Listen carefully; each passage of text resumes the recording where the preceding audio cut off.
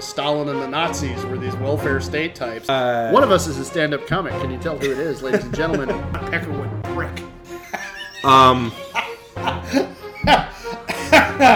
But the problem...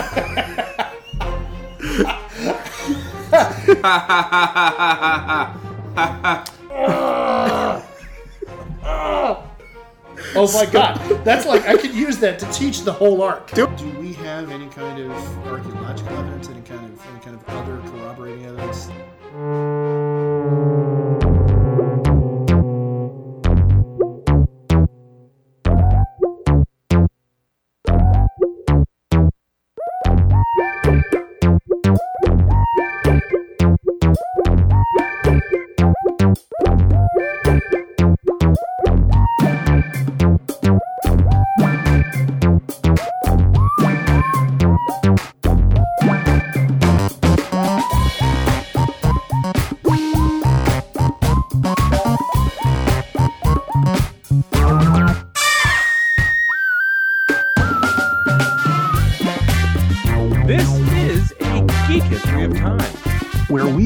Nerdery to the real world.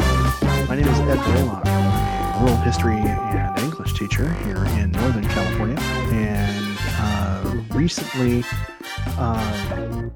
there's been, not just recently, for a long time. Anytime there's a move to try to realistically portray the stresses that women have to deal with in the world, in fandom. There's always pushback from guys. Always it's male, talking about how the struggles of male characters are underappreciated, and you introduce a female character and they just gripe and complain.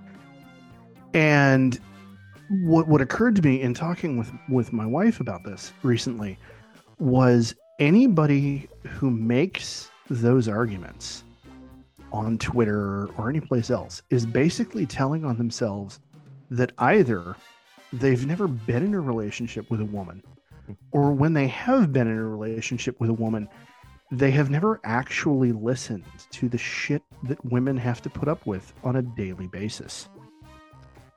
Like just this week, for example, my wife has had to carry emotional labor for literally everyone else in her office at some point. Some of them on multiple occasions. And when she had a thing happen today where she got a look at her paycheck, and the company that she works for had changed from one payroll service to a different payroll service. And the layout of the check was different, where they put all the information about withholdings and all that stuff. All of that had changed, and so there was this long second where she was looking at it like, wait a minute, what happened to my money? Right? And this happened at the end of a week during which she literally talked one of her male coworkers down from quitting on the spot. And that was actually just earlier today. She had multiple interactions with a coworker who is the biggest mansplainer, like, oh my, this, yeah. And then finally she had this thing happen, and she went into her manager and she said, name I'm not going to give out on the air. What happened with our check? Oh, well, we changed to a new service. Oh, all right. Yeah, no, for a second there, I was about to freak out. And no shit, her boss looked at her and said, well, name of my wife, maybe you just need to try to have a more positive attitude about these things. And of course, every day she tells me about what's going on at work. So she told me this, and I could not stop myself from going, excuse the fuck out of you, sir. Like, you don't even fucking know. So I just want to say, for anybody who wants to gripe and complain about, all of the quote unquote whining that you see female superhero characters do in more recent depictions of them. Son, that just proves you haven't actually listened to a wife or girlfriend ever in your life. And I've needed to get that off my chest kind of for a while now, but today was like the topper on that. So yeah, that's what I've got going on. How about you? Who are you and what's happening? Well, I'm Damien Harmony. I am a erstwhile Latin teacher as well as a U.S. history teacher, mostly U.S. history now. So Okay. up here in Northern California as well at the high school level. And for me this week, let's see. My kids and I just finished Voltron, Defenders of the Universe. Which Okay, is, nice. I think, the Nice. most recent iteration, but like it's certainly a very comprehensive one, and it was a well done one. Yeah. We binged it one Saturday recently, or one Sunday recently, and had a Oh lot yeah. of fun with that. Because there are about 13 episodes each season, kind of thing. So I think Yeah. we watched the last 5 in a sitting. Oh wow. Which Dang. you know, it's Yeah. that's one Lord of the Rings movie. So Yeah, not that's even. about right. Yeah. But we watched it and it was really cool. I liked how it wrapped up, and my kids and I have had a lot of really good discussions about spoiler alert to something that ended before the pandemic began. Yeah. I believe Alora, Princess Alora, sacrifices herself and gives her life essence for Honerva to like not be evil. Okay. It was all a little confusing to me. My kids could tell you the exact plot and everything that happened, but rest Okay. assured, Alora did sacrifice herself, leaving Lance behind. And Lance was her paramour. Yeah. And it was really Sorry, I'm cool to having see. flashbacks to like 9-year-old me. Sure, Sorry. sure. Yeah. I don't know how the other one ended, if it ended at all. Didn't But really. seeing Lance uh settle the rest of his life in terms of like honoring her sacrifice and honoring the love that they had by being a simple farmer. And he was by far the most uh complex slash he was the comedy relief. He had a lot of out loud feelings kind of thing. And so he was kind of the most featured character by virtue of his ability to annoy everyone.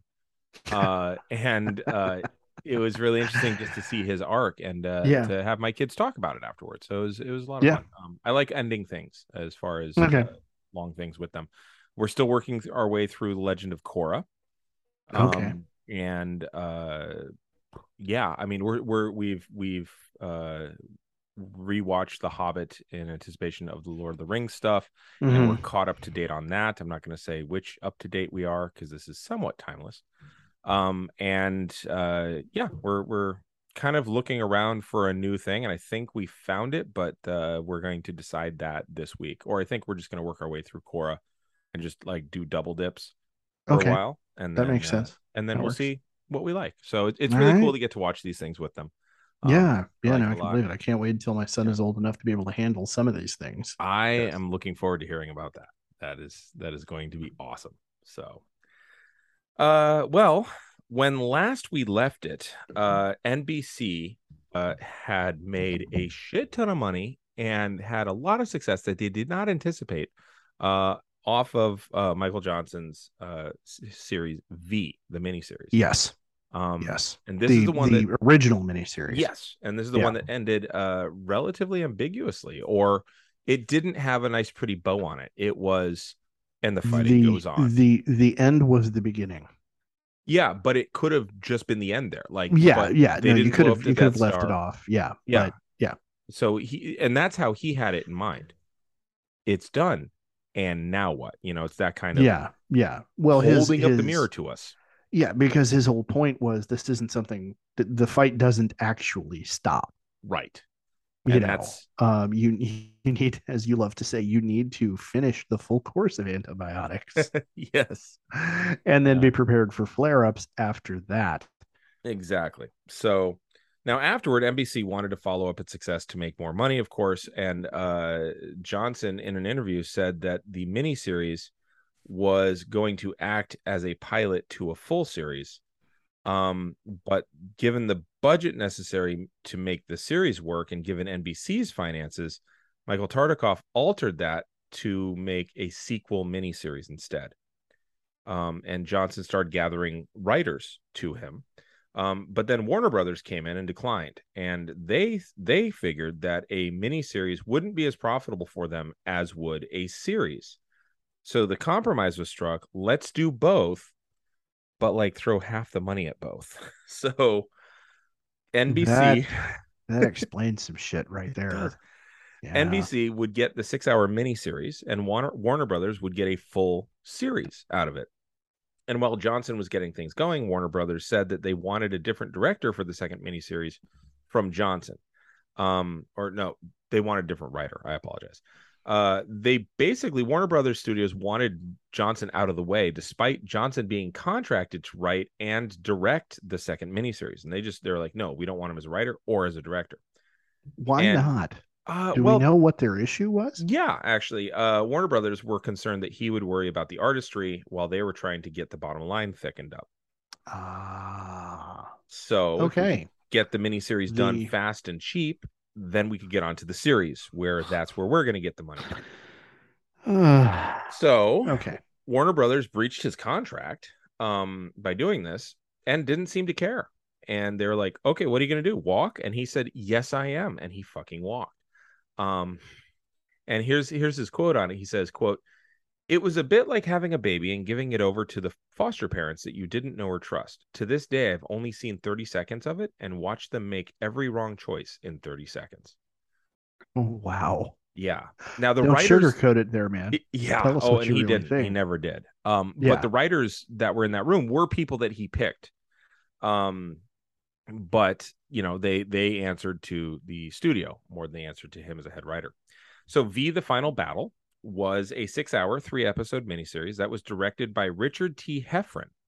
Heffron directed Future World. He also directed most of the North and South miniseries that you might remember. Okay. Mm-hmm. That explains a number of things. Okay. Yeah. And he directed several other miniseries. So he's kind of a miniseries director. And Johnson's contributions were listed under Lillian Weezer. So if you go and you find the credit given to Lillian Weezer, that's Michael Johnson. So interesting choice of nom de plume. Well, it's not Alan Smithy because, whatever. Yeah. But so The Final Battle, it picks up right where V left off. It was a huge ratings win again, which reassured both NBC and Warner Brothers that an ongoing series would totally work and that Johnson wasn't necessary for success. This particular miniseries gives us the happy ending that we didn't get in 1983. Yep. So for those who've not seen it, here's the plot. John and Diana are still in command of the visitors. And we open with Mike Donovan running with his son through the brightly lit hallways, being chased by visitors with rifles now, who shoot Sean down, Michael's son. And Mike is cut down moments later as he holds his dying boy. Of course, that's a dream sequence. Mike suddenly awakes from sleep, having dreamed the whole incident. You have like the Bobby thing, from Dallas. Yeah. Oh, yeah. Yeah. Because it was 1983 and that was this was a trope. That. This actually predates that. Oh, okay. Yeah, Bobby being in the shower, I think, was 85. Yeah, but that trope was still everywhere. Oh, it was. By the time Dallas did it, it was part of the reason it was the thing that it turned into was that it had become a cliche. Yes, because it had been done everywhere. Oh yeah. And the thing with doing it there is they went through 2 full seasons on Dallas. Where it was then good morning, and you're like, what in the shit is this? Like, wait a minute, are you serious? Yeah. So yeah, it's it was. Ooh. Speaking of Patrick Duffy, turns out he was in Taco Bell commercials in 1975. Okay. So, I thought that was kind of funny. Just a little fun aside. But anyway, so Mike awakes suddenly from sleep, having dreamed the whole incident. And if you recall, Sean, Mike's son, had been taken aboard the visitor ship in the original miniseries. Yes. So you can't just blow the fucking ship up because his son is aboard there as a lizard popsicle, basically. Yeah. Yeah. Yeah. Meat sickle. Yeah. The resistance fighting, the resistance that's now fighting out of a light rail station in LA, I think, which, literally an underground, fails in their attempt to stop Steven, the head of visitor security, and the plant that's being used to process humans to take up to the mothership. And it's essentially freeze drying them, like turning them into jerky. And the resistance loses several members. So we open with the resistance trying and failing. And fortunately, in the months since the last miniseries, the resistance has a famed but aging actress on their side, a woman named Ruby Ingalls, who's posing as a cleaning woman at the Visitors Friendship Center, which is in LA. And there's another resistor named Maggie who started sleeping with Daniel, the brown shirt. Remember Daniel? Yes. And he equates sex with power, so he likes the attention that she's giving him because he's also a teenage boy. And of course, in their sweet moments afterwards, he's bragging to her, and he lets it slip that there's an important media event that's going to be held at a local hospital and attended by the aliens' leader, John. This information works its way back to Julie, the leader of the resistance, and they set up a plot in motion to expose John for the lizard that he is. And most people don't yet believe that they're lizards. Okay. So to get into the hospital, that's going to require a special pass. And Donovan thinks that he can steal his mother's special pass because she's the rich collaborator. And then they can get that special pass to folks who can then forge such things. There's a fun little moment where, because one of the resistance people is a cop, an ex-cop. Literally, he stopped being a cop. And there's another one who is, you might remember Elias, the one who... his brother was a doctor who died, and Elias was the hood. And Elias was like, it's supposed to have been me, and blah, blah, blah. So now he's dedicated himself. Yeah. And at one point, Donovan says, hey, look, I mean, we get this pass, and Elias, or he says to the cop guy, you're a cop. And he's like, ex-cop. And he's like, and Elias, you're a hood, ex-hood. Between the two of you. And then they both turn to each other like, Pascal. And they, so it's... nice. Clever nice. Writing, right? Yeah. Like honestly, it's good writing for a comic book. I think it's shit for a miniseries, but but it's what I believe people would call Mary Sue. They call it that any number of times that like a woman just like conveniently waltzes through something, even though that's not Mary Sue. But this feels more like the vibe. So. Okay. So on board the mothership, Martin and Barbara, these are the fifth columnists, reconfigure the computers in the control room to keep the broadcast going, so that when they pull his lizard face off, they can't just go to black. Okay. Robin Maxwell. What's that? Can't cut the feed. Correct. Yeah. Yeah. So, and that's the fifth column working with them now. Yeah. Now, Robin Maxwell, meanwhile, has noticed that she is pregnant by Brian. Brian was the visitor who befriended Daniel and was kind of in charge of the youth brigade. Remember, Diana was running experiments saying, go fuck the girls. Yeah. She notes a green scaly patch on her neck, which she covers with a scarf for a while. However, Willie's the one that you kept mistaking for everyone else. Yeah. This is Robert Englund. Yeah. He's the visitor who's on the side of, he's on their team. He's a vegetarian for one, and he's... he's basically a pacifist and kind of useless, except for when he's not. He notices it and immediately asks her how her pregnancy's going. She admits to the affair with Brian, and she asks her father and Julie to help her get an abortion. Okay. And now this is 84. Yeah. And this, of so course, there's kind of that's a point at which that would have been a hot button thing, because that was a deal for Reagan's supporters. That was one of the things that got Reagan elected, right? And we're now moving into the election for his second term. So okay, all right. Now, of course, this upsets the priest who's on their side. So that deals with that. But Julie and Robin's father go ahead with it over the strident objections of the priest. They sneak Robin into a hospital where she and a friend named Fred King examine her child in utero. They discover that Robin's baby cannot be aborted without killing her, so she's going to have to carry it to term. So Reagan wins again. At the big hospital, and I think it's because like the lizard baby has like worked its way into her nervous system or some shit like that. If I remember the plot point right, it's like in the Alien movies, Right. the you know the egg, the embryo, It's makes it, inextricable from your makes from your itself person. parasitic and inextricable. Yeah. Now, speaking of Reagan, now at the big hospital event.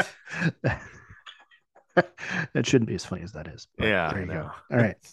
At the big hospital event, the resistance members gain entry with the phony passes that Pascal provided. Christine Walsh, the journalist that Mike knew, who has absolutely traded any integrity whatsoever for power. She's their foremost media spokesperson now. She heads up the broadcast.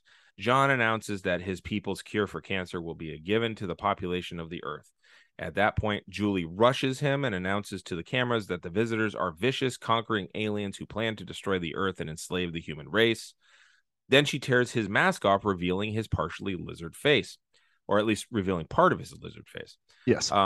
The visitors force the resistance's retreat. Diana charges Christine Walsh with making an announcement that the broadcast was a hoax by the resistance, fake news, with the audience forced at gunpoint to react appropriately. At this point, Christine finds her spine and shifts her rhetoric on camera and tries to tell the world that what they witnessed was real. Enraged, Diana blasts her on camera and Christine dies. Meanwhile, what's funny about this is it turns out the Trumpite figure here is Diana. Yes. The the female leader of the lizard aliens is, all right. Yup.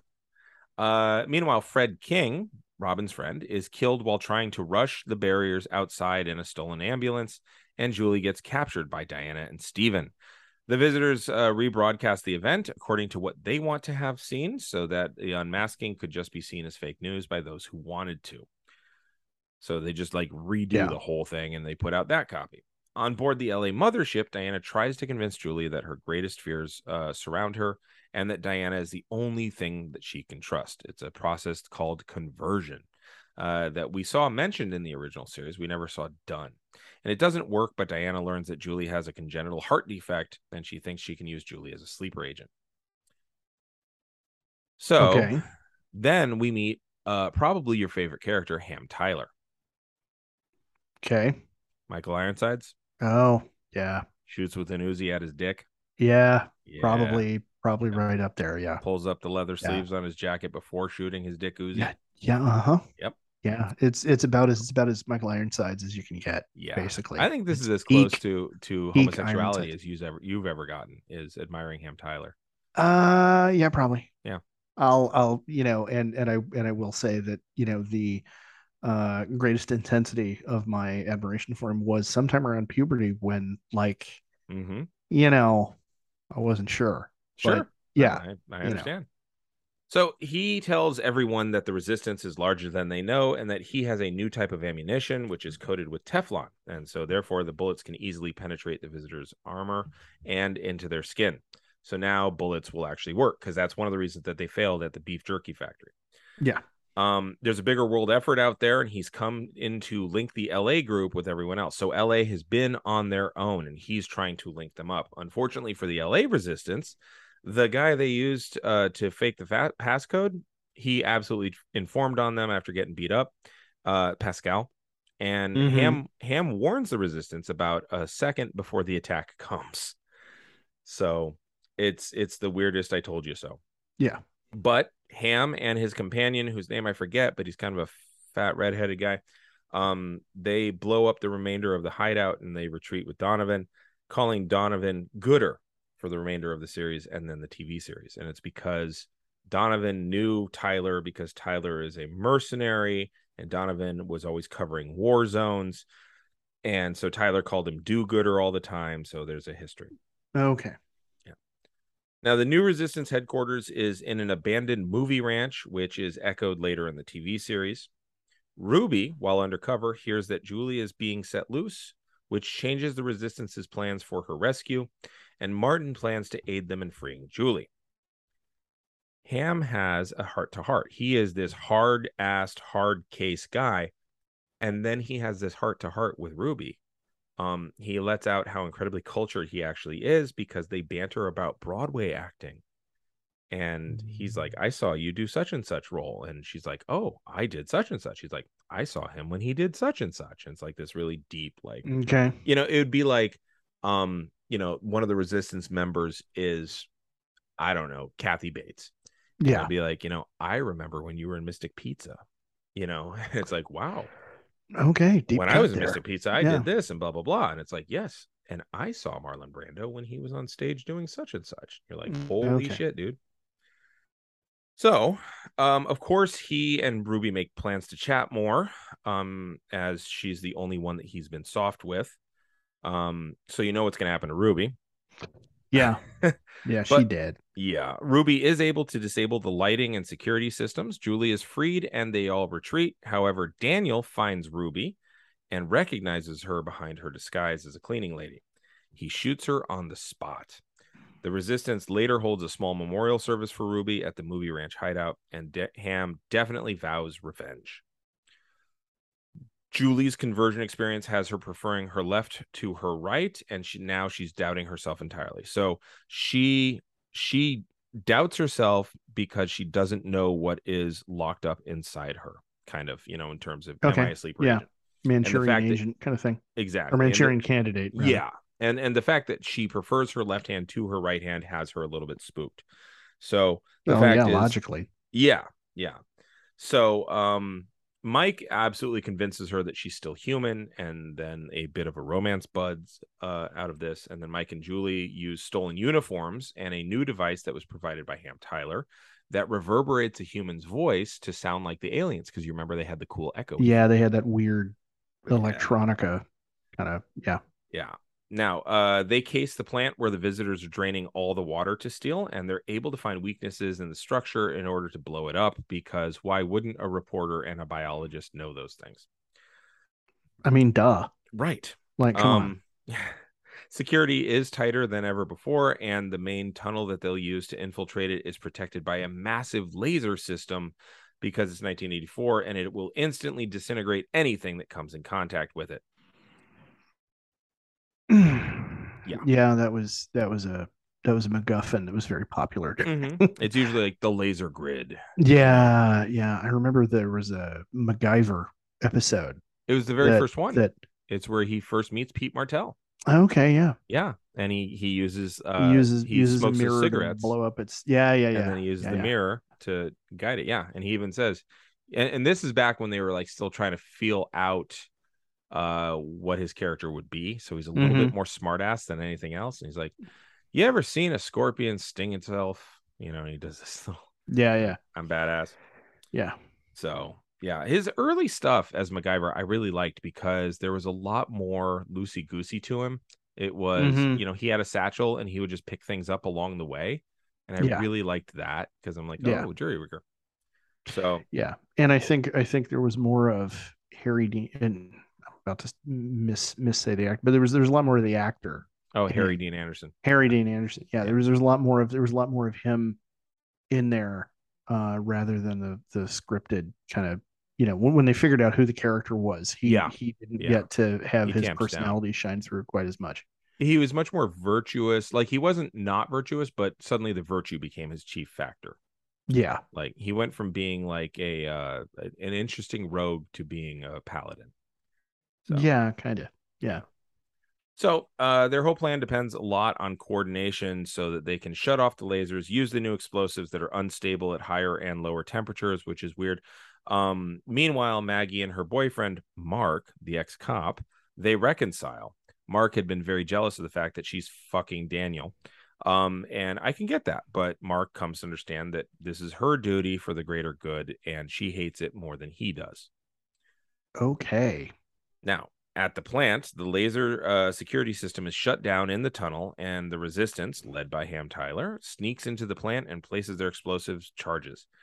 Before long, they're spotted and begin to shoot their way out of the plant. The explosives reach the threshold of temperature stability, but the Resistance members make it back to the tunnel, or don't. And then Mark gets hit by a laser blast and stays behind to hold off the visitor shock troops, while the rest escape.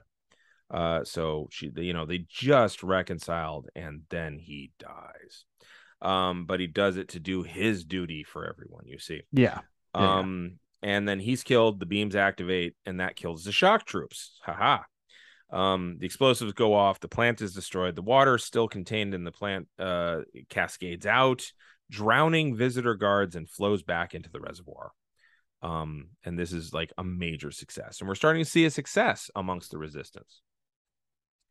So now Diana and John are focused on finding specific members of the resistance. They focus especially on bringing Michael Donovan out of hiding now that they found his freeze-dried son.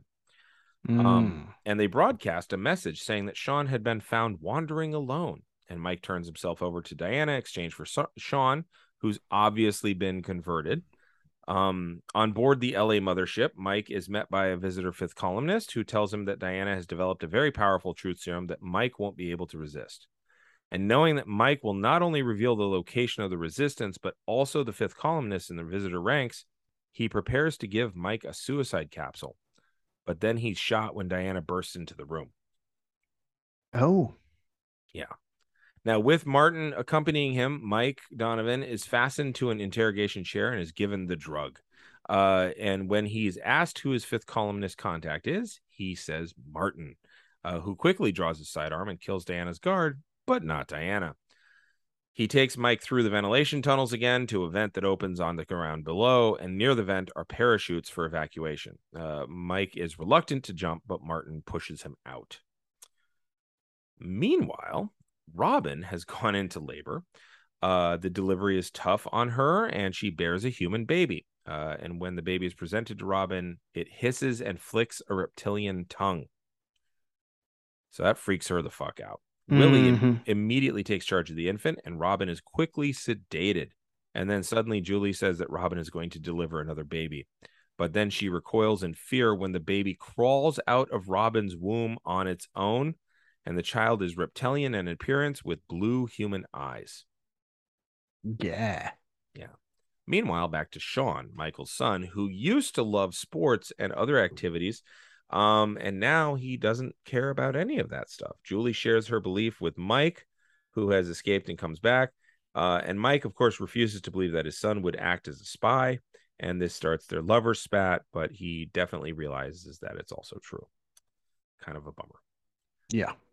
Meanwhile, back to Julie's infirmary, Robin's human child, whom she's named Elizabeth, is growing at a rapid rate, and she is the size of a toddler after only a few weeks, and she molts her skin like a reptile.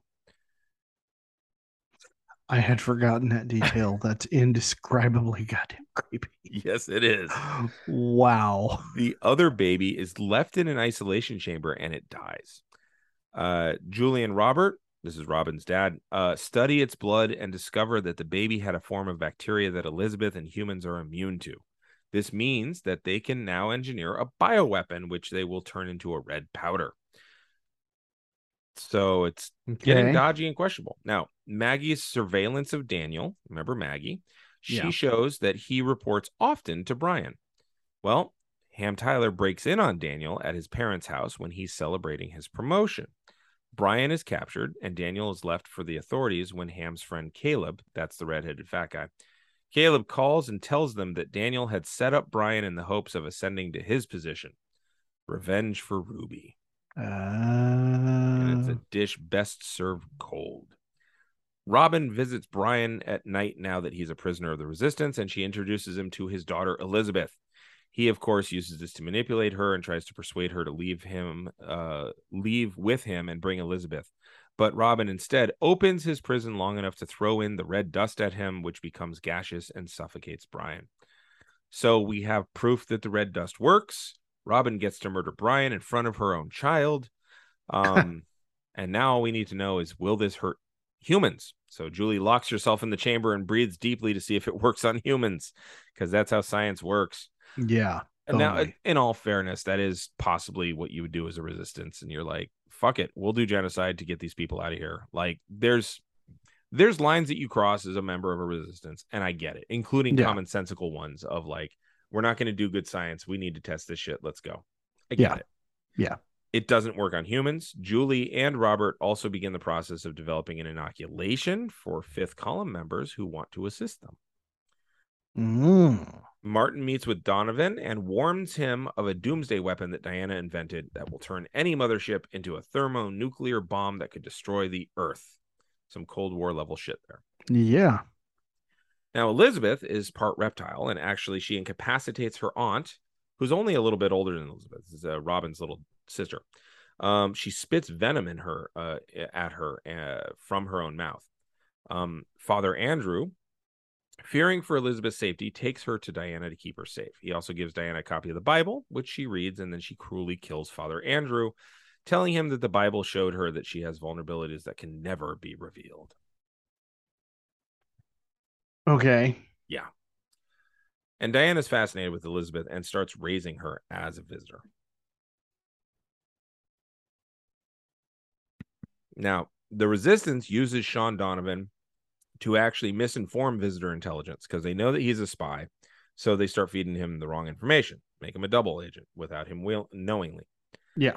By holding a meeting to work out the details of the attack. They plan to steal fighter jets from Edwards Air Force Base and use those fighter jets to spray the red dust into the atmosphere. They do this within earshot of Sean, and he reports it back to his grandmother and Stephen, who's kind of like honey dicking Donovan's older mom. He's a visitor. Okay. The Resistance has an alternate plan to actually use hot air balloons, though. And the plan is structured to introduce a small quantity of the red dust into the atmosphere for the bacteria to multiply and infest the Earth. Oh, all right. So on the morning on the morning of the final battle, Stephen has his security forces waiting at Edwards, and the LA Resistance begins a battle on two fronts.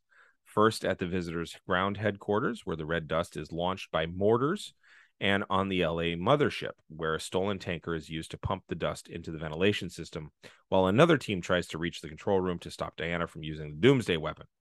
Diana, realizing that the Resistance has beaten her, demands that John assist her in activating the doomsday weapon. I guess it's one of those, you need an XO. Oh, multiple keys. Yeah. Right. Yeah, like MX missile exactly. control. Yeah. Well, he resists, so she shoots him and gets the key. Then she activates the weapon just as Donovan and Julie and Martin and Barbara and God, what's the name of that movie with the swingers? You know what I'm talking about? Like Ted and Nancy and Bob and Anna. Oh, yeah. Like yeah. I know. Yeah, everybody. Yeah. Just so everybody. Anyway, they all show up. They enter the control room. Diana uses her conversion on Julie to slip away. She kind of like, does the "do you remember? You wouldn't hurt me, would you?" And just enough to give her hesitation, so she misses. Yeah. So she slips away. Martin and Mike are unable to deactivate the bomb, and in desperation, Martin pilots the ship away from the Earth, knowing that it's not going to do enough to stop Earth's destruction. Now, how Martin can single-handedly pilot this thing, I'm astounded, but okay, cool. Yeah, well, at this point, necessity. Exactly. Yeah. Elizabeth steps up to the control panel, and a strange energy surges from her body in a 1984 kind of way, and she disarms the bomb. I'm sorry. I love the phrase "in a 1984 kind of way," because the thing is, I remember the effect, and you can visualize the 1984. I can totally, yeah.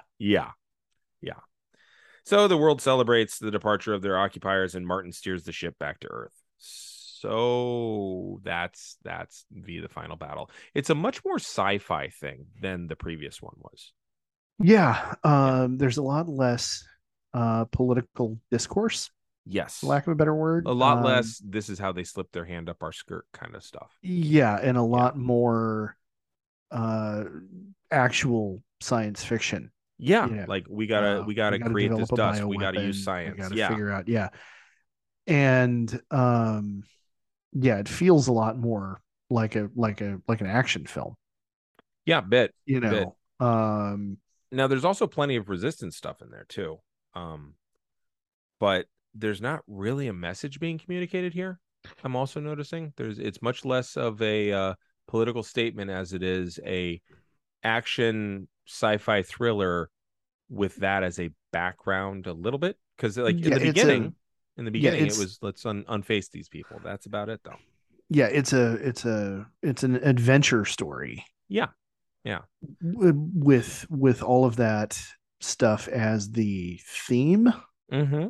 Yeah, but it's not built around the ideological concepts of this is how authoritarianism works.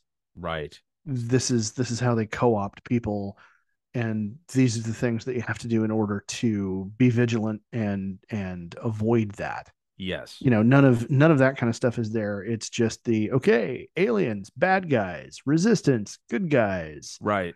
And sometimes good guys have to do bad things, and sometimes there are fifth columnists who are actually good guys, and that's about as morally ambiguous as we're going to get. But to be honest, it very much isn't that what most sequels will do. I mean, look at Alien versus Aliens. Aliens went action, sci-fi. There's some ambiguity. Yeah, There's a guy well, who's not a human.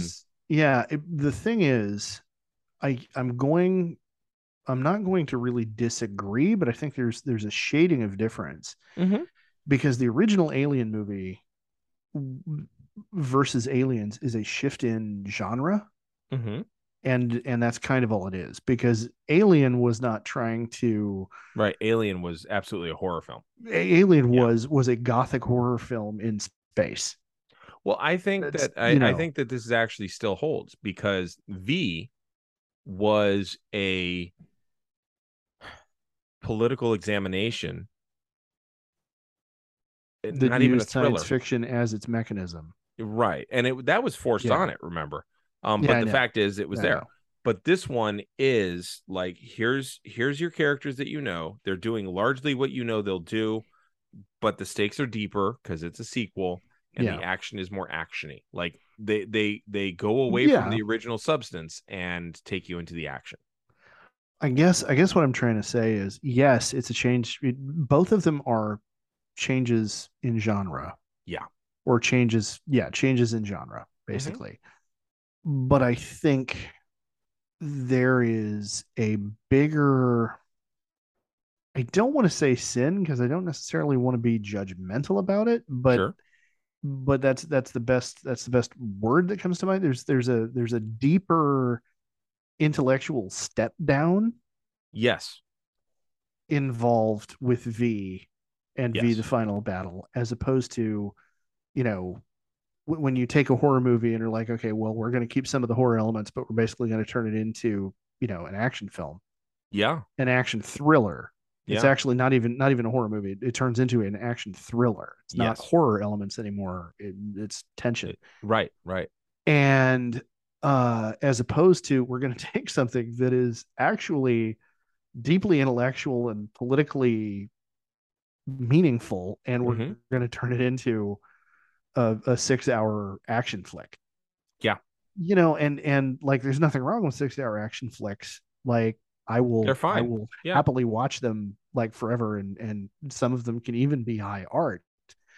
But on an intellectual level, that's a bigger step down. The amplitude of change is greater. Yeah. Yeah. There you go. That's a very good way of summing it up. Yeah. Now, what I did notice, though, was that in this one, whereas the last one was, this is how they take over, look at the steps toward fascism, this one was much more intelligence and counterintelligence work, psychological brainwashing, collaboration, double agenting, sleeper agents who didn't know they were sleepers. All of those things were very heavily focused on in this particular one.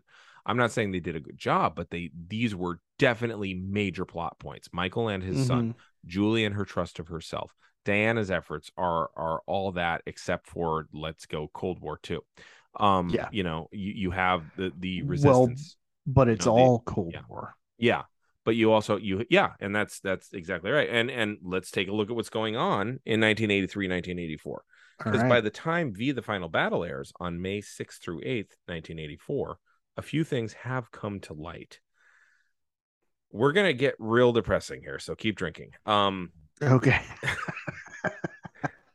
I have nearly a whole nother beer. Good in this bottle, because we're gonna talk about AIDS. I know. Oh, AIDS was... shit. It's not even okay. Wait, it's not even going to be like Cold War depressing. It's gonna be AIDS. No, AIDS. Depressing? We're starting with AIDS, and we'll work our way from there. Bitch. Yeah, because AIDS was verified in 2 separate studies published in the same issue of Science, the journal. Now, this ties somewhat into the imagination that went into the red dust, given that it was based in blood. that there was a lot of discussion as to whether or not it was a danger to more than one group of people or all people. Okay. In June of 1982, the CDC had released a report that explained that there was a group of cases amongst homosexual men in Southern California that suggested that there was a sexually transmitted infectious agent at play in the rise of pneumocystis pneumonia. I probably didn't say that right. Pneumocystis or pneumococcus? I thought it was pneumococcal. It's pneumonia. I'm pretty sure it's pneumocystis, but it's also called PCP. Okay. And a friend of the show, Tessa, could absolutely correct me on this. So because the group studied and the reported reported was specifically homosexual men, the syndrome was initially called GRID, for gay-related immune deficiency. It had other names that were also specific to being gay, both medically and in layman's terms. It was called gay cancer, gay plague, homosexual syndrome, gay lymph node syndrome, gay compromise syndrome, and community-acquired immunodeficiency, or CAID. So just to confirm, you were correct. It is pneumocystis. Okay, good. Yeah, I saw that, and I remember like double checking, but I know fuck all about lungs. So yeah. So that all of these things were gay related, it really clayed up the feet of anyone in the federal government, because the president at the time was Ronald Reagan. Ronnie Reagan. Even though by the end of the summer in 1982, it was clear that it wasn't simply a gay disease, which is a stupid fucking idea. Anyway, I'm not saying that there aren't health concerns that are I'm going to say prevalent, possibly even close to exclusive amongst queer communities. Mm-hmm. There are different behaviors, there are different accesses to all kinds of things, but being gay isn't what gets you those things. Correct. Yeah. Yeah. So, and also it's a self-selecting population, so those tend to be a little more insulatory. So the breakout is usually slower, but that doesn't mean it doesn't move forward. But Indeed. So anyway, half the people that were getting this thing weren't gay, even in 1982 in the summer. And although it was still marginalized as the 4-H disease, because people getting it were normally either homosexual men, H, heroin users, H, people from Haiti, H, or hemophiliacs, H. Okay. I remember it being called that when I was a kid, too. I don't remember that one. Yeah. Now, I lived in San Francisco. Okay, good point. So there was a regional level of attention difference there, because at the time I was in Hawaii. Right. So, yeah. Now, at a press conference in October of... Oh, I'm sorry. I skipped a bit. By August of 1982, the CDC was calling it acquired immune deficiency syndrome. We know that. Okay. All right. At a press conference in October of 82, Lester Kingsolving, the reporter, asked Larry Speakes, the then acting press secretary after Jim Brady had been shot. He asked him if the White House was aware of the new disease that was ravaging the gay community. And so here is the transcript of that. So it's again, Lester Kingsolving is the reporter, and Larry Speakes is the press secretary, or the acting press secretary at the time. So Speakes asked, it picks up at this point. What's AIDS? Speakes asked. It's known as the gay plague, Kingsolving replied. Everyone in the room laughs. Like, I've seen the video. Speakes replied, I don't have it. Do you? The reporters and the government officials start bursting out into another fit of laughter, and then Speakes continued to dodge and joke with Kingsolving's questions, joking that Kingsolving himself might be gay simply because he knew about the disease. Now, like, Kingsolving, well, and all these reporters are laughing along with it. Like, this is the culture at the time. It's not too different than watching the first season of Friends. Now, speaking of a large number of episodes that Mhm. at some point we're gonna have to do something about. You Yeah, spent all that time doing that research. I know. Yeah. Well, Yeah, it's gay you know panic. Yeah, why I didn't was finish it was because mm, Friends got sold to HBO and I didn't have a password for HBO at the time. And then okay. WWE signed all of its shit over to the Peacock Network, and the Peacock Network did not do a good job of indexing jack or shot or squat. So it Okay. made everything harder. So I was like, fuck this. Okay. I'll watch That makes V. sense. All right. So There you go. Yeah. yeah. Boy, there's a life choice. Yeah. Oh. So So they're yeah. teasing king solving for it. Eventually, Speaks does relent and he acknowledges that nobody in the White House, including Reagan, knew anything about the epidemic, which, okay, it's really early on. It's only killing a segment of the population that doesn't get mainstream press. I could see it not making its way to the president's desk because he only wants things on one side of paper. A few hundred people Wait. get sick. That's what would work its way up eventually. Remember, Reagan wanted his PDB, his presidential daily brief, to just be one sheet of paper. Yeah, I knew that. Yeah, I had forgotten that it was only one side of yeah, a sheet of yeah. paper. Jesus. So anyway, Speaks says there has been no personal experience here. And everybody's laughing. And this is what you get when your boss is the great communicator but has zero substance. And as a result, plenty of misinformation at a crucial time was in the public sphere. Incidentally, Reagan didn't mention it until the summer of 85 because he was asked about it by a reporter. And because of this caprice, it was very much still in the public mindset that AIDS was a gay thing by the summer of 85. I know because Jesus Christ, it was 83, 84. So I was like, I know exactly where I was living. I know where I was sitting when I was doing it. Um, AIDS became the way it kind of, you remember how like in the early 2000s and for way too goddamn long, that's hella gay was a way of saying that's stupid. Yeah. You would just say AIDS and it connoted homosexuality, weirdness, and disapproval all at once. Yeah. Yeah. And in San Francisco, the area in San Francisco that was known as being the gay district, and it's not like gays didn't live everywhere, but Mm-hmm. was the Castro. Um, Yeah. and at that point, I very much was, I parroted what other people said. And if it was dumb shit, then I'd stop parroting it. And my mom told me that I've said this. I don't recall saying it, but I was like 6. Didn't want that. I didn't want us to drive through the Castro because I didn't want our tires to get AIDS. So now I had all of the Okay. wherewithal of a 6-year-old whose best friend was Six-year-old. 2 years older than me and who saw me licking the butter out of a bowl of popcorn, like the edges and the salt, Yeah. how like kids will lick the bottom of a thing. And he Yeah. walked in Yeah. and said AIDS and walked away. So that was me at 6. Okay. That shouldn't be the country's culture because the president hasn't given a shit about Yeah. it. So, Yeah. yeah. So, Wow. anyway, now it's not a 1-to-1 about the red dust, but you can certainly see that there's a disease that most people believe is largely targeting one group of people that cannot be stopped, that is fatal, and that regular people don't think they can normally get. Regulars in quotes, of course. Red dust targeted only the visitors who look just like us, but they are different and will leave the planet safe for us regular people. Okay, that got dark real fast. I told you to drink. Like darker. So, It's already yeah, it's already, abyssal plane, but somehow you found darker. yeah. So, well, we'll cheer you up with Abel Archer. Yeah, will we?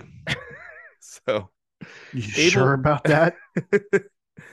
Abel Archer 83 was an annual NATO exercise. It was a 5-day exercise undertaken every year and simulated the escalation toward DEFCON 1, which I always forgot which one DEFCON 1 and 4 were. Like I could never get the order right. Yeah. It's like, is it ascending or descending? But apparently it's descending. So So they would do this so that the Western European countries and the U.S. would be ready in case of a coordinated nuclear attack from the Soviet Union, which was a very considerable fear at the time on both sides of the Iron Curtain. Yeah. There were some new aspects to this particular exercise, though, including the involvement of actual heads of state, new coding, radio silence, etc. And because the paranoia that was already extant amid the nuclear powers toward each other, the Soviet Union was firmly convinced that the U.S. would someday launch a secret nuclear first strike against them. So they'd been preparing for just such a thing since 1981. And as such, several officials in the Soviet Union thought that these exercises were merely a ruse by NATO and the U.S. to launch the real deal that November day in 1983. There'd been other things. Ed is pouring more. He has poured the entire thing out, and he will now pour it into himself. There'd been other things to escalate the paranoia and tensions, of course. NATO and the U.S. specifically launched exercises to psychologically put Soviet staffers on edge. They were doing that on purpose. They would launch wings of bombers right at the radar stations, and then they'd make them veer off before crossing into Soviet space.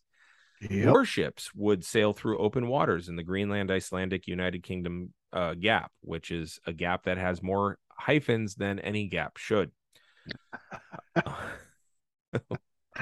Well, you got to mind that gap. Yeah. Oh, well done. So same thing in the Bering and the Barents and the Baltic Seas. So it's a lot of like, I'm not touching you flexes. I'm not touching you. Yeah. Oh yeah. Yeah. Oh yeah. And then yeah. Go on. No, go ahead. Okay. Go ahead. So, and then there's the fleet exercise of April 1983, which had also done something similar. The largest U.S. armada ever sailed from the Aleutian Islands toward Kamchatka in order to provoke and then analyze the Soviet response. This included flying American fighters over the Kuril Islands, where Soviet military installations were placed.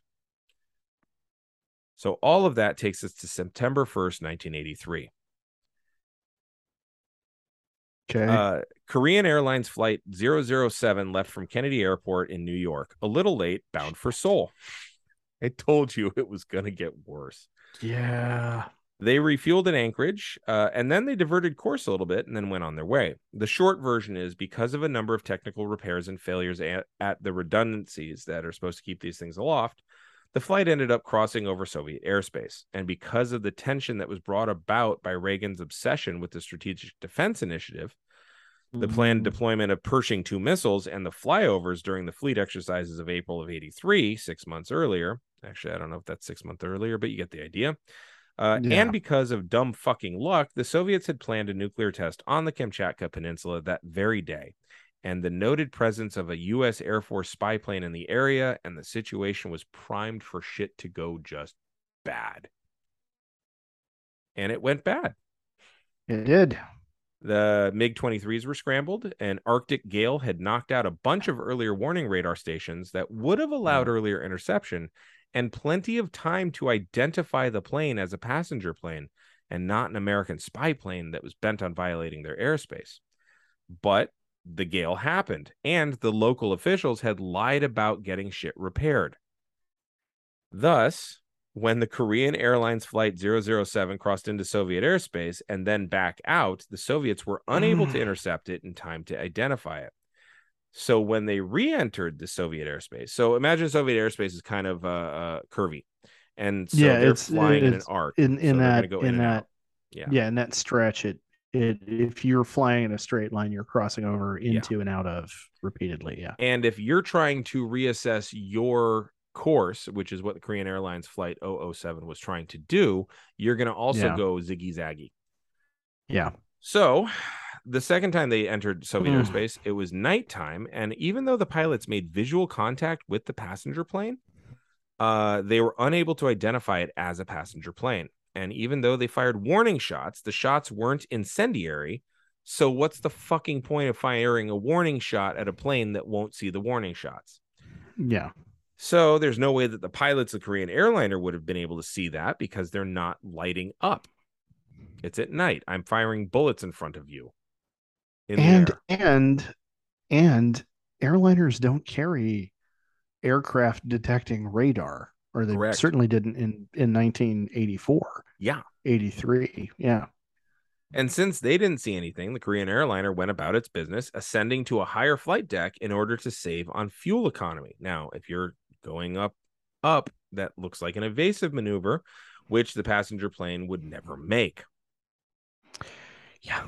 After being fired Unless they were climbing to a higher altitude right to save gas. Yeah. So, as such, the commanders on the ground ordered the plane destroyed before it got back to international waters. The pilot who shot the plane down, Gennady Osipovich, sounds right. Yeah, sounds Russian about right. is probably easier for me to read because it goes consonant vowel, consonant vowel, consonant vowel, and I can hang with that. Yeah, you can. Yeah. Anytime you start doubling consonants or doubling vowels, I'm fucked. You're boned. Yeah. Yeah. But Russian. So anyway, yeah. Osipovich said, I saw 2 rows of windows and I knew that this was a Boeing. I knew that this was a civilian plane, but for me, this meant nothing. It is easy to turn a civilian type of plane into one for military use. I did not tell the ground that it was a Boeing type of plane. They did not ask me. Now, Yeah. his forensic report of what happened kind of puts into perspective how fucking stupid war is. Like, he wasn't wrong. Right? At every step of the way, he did his job letter perfect. Yeah. So I'll continue. Here's what he says. They, Korean Airlines 007, quickly lowered their speed. They were flying at 400 kilometers per hour, 249 miles an hour. My speed was more than 400. I was simply unable to fly slower. In my opinion, the intruder's intentions were plain. If I did not want to go into a stall, I would be forced to overshoot them. That's exactly what happened. We already had flown over the island, which the island's name was Sakhalin. That, Jesus. See? You combine 2 consonants and I'm fucked again. And an H. But, yeah. Okay. Anyway. There's a bunch of ways to say that shit. All right. So, quote, it is narrow at that point. The target was about to get away. Then the ground, he's talking about the controller, gave the command, destroy the target. That was easy to say, but how? With shells? I had already expended 243 rounds. Ram it? I had always thought of that as poor taste. That might be translation issues. Ramming is the last resort. Just in case, I had already completed my turn and was coming down on top of him. Then I had an idea. I dropped below him about 2,000 meters, 6,600 feet, afterburners. Switched on the missiles and brought the nose up sharply. Success. I have a lock on. We shot down the plane legally. Later, we began to lie about the small details. The plane was supposedly flying without running lights or strobe light, but that tracer bullets were fired, or that I had radio contact with them on the emergency frequency of 121.5 megahertz. Yeah. Now, it's not even that weird to me that they lied afterward. I mean, that's kind of what you do when you want to cover up that you fucked up, despite all the things being right. Yeah. So all the things were right, and then they were like, "Oh, this is fucked." Like this is where you get to reevaluate your protocols, right? Yeah. Or you just lie about it and keep the protocols, which pretty apparently much. That's where your loyalty lies. Which is what they did. Yeah.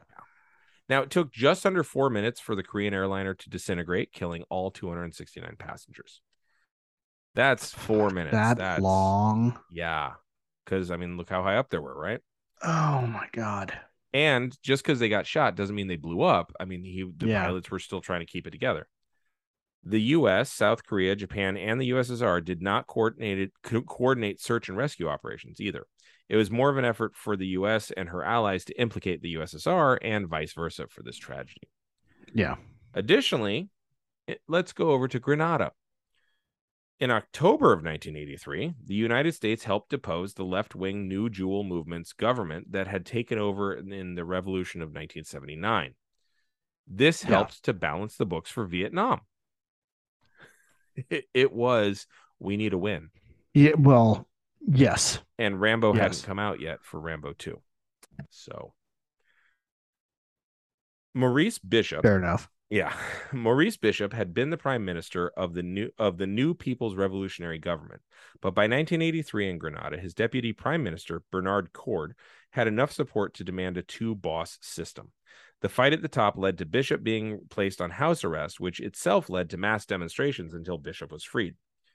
But now the government and the people were fractured, which gave birth to a military coup that executed several top officials, including Maurice Bishop, but not Bernard Cord. This, of course, meant that the U.S. had to invade and appoint an interim government until the election of 1984. And this was considered by the United Nations a, quote, flagrant violation of international law. So the United States, hearing that, said, cool. And on November, so they said that in November 2nd of 1983, the vote in the United Nations was 108 to 9. I didn't bother looking up who the 9 were, but yeah. On November 14th, 1983, 50,000 people marched on Washington, D.C. to protest it. But 1 week prior to the march, something rather remarkable happened. Because Maurice Bishop was a Western Hemisphere socialist leader, and because effectively the U.S. government decided to sanction him fatally, radical leftists in the U.S. took issue with this. This, along with the occupation in Lebanon that the U.S. was a part of, prompted the left-wing military group, or the militant group, called Resistance Conspiracy, which was an offshoot of the May 19th Communist Organization. They called themselves the May 19th Communist Organization, prompted them to act out in a way that seemed correct to them, which meant bombing the shit out of the Senate. So, just to cover back, Korean Airlines gets shot down. While all this is happening, AIDS is an ignoring concern, and a growing problem. Yes. Grenada gets invaded. The United States... You finally pronounced it the right way. Oh, it's Grenada? It's Grenada. Oh, I thought it was Grenada. Anyway. No, Grenada. You throw Grenada, I throw Grenada. Grenada. Let's call the whole thing off. Yeah. But we didn't. We invaded them instead. No, So United States invades Grenada. And then 50,000 people protest. And amongst those protesters, there is actually, for like, it's very rare, and it's almost all like centered in this period of time, that you have left-wing extremist violence in the United States. You really, the only time you have that is when it's retaliation against specifically right-wing groups. You very rarely have it against the government proper. Weather Underground not count? Well, I'm saying from like in this period of time, like you go back to the 70s. Okay. All right. If we're going back to the 70s, I thought you were talking about, okay. Oh, no, I thought you were talking about I don't just mean like Reagan administration. No, okay. No. We can go back to Nixon. Okay. Yeah. Okay. Yeah. Weather Underground, Symbionese Liberation Army. Yeah. No, you're right. Well, even the SLA, I would argue, weren't really. I mean, they co-opted the verbiage. But you think they were just a criminal conspiracy? Yeah, they were a cult / criminal conspiracy. Yeah. Okay, yeah, fair enough. All right. So, and it's that whole, and here's the kicker. When people use left-wing rhetoric to justify their terrorism, everybody's like, "See, it's equally bad," etc. When you actually have to take a look at, you actually have to take a look at things. So this group, though, they did that. They bombed the Senate. So originally, I'm going to call it M19 Co. So the May 19th Communist Organization, M19 Co. Mm-hmm. Originally, they were called the Prairie Fire Organizing Committee, or PFOC. So, and PFOC. Let's go with M19 Co. I like PFOC. PFOC. Like it's messing with me, but okay. No. PFOC was dedicated to spreading the cause of the Weather Underground, but by legal channels. So PFOC was the legal, like they were the provisional IRA. Yes. To the IRA. Yes. Of M19 Co. Yeah, they were agitative, but they were legal. Yeah. Right. Yeah. They pushed for militias. They push for raising class consciousness. They push for advocating for a violent overthrow of the oppressive systems. But stay legal. Okay. Like wait. Oppressive systems. Not all the systems. Okay. So okay. It's that whole methinks thou dost protest too much. A little bit. Yeah. But stay legal. But keep it legal. Yeah. The fig leaf ain't working. That look. It's the It's erection not is working holding for it me. on, So when the Weather Underground split, PFOC reformed with groups that shared their objectives, and then their tactics changed. So they went from being agitative and legal to maybe not. The Black Liberation Army, as well as members from several other leftist organizations that either got dissolved or didn't go far enough for some folks, turned into M19 Co. Okay. And that was named for the birth date of both Malcolm X and Ho Chi Minh. Okay. Now, Resistance Conspiracy. Interesting synchronicity there. Yeah. Resistance Conspiracy was an American franchise of the increasingly bomb-happy and international M19 Co.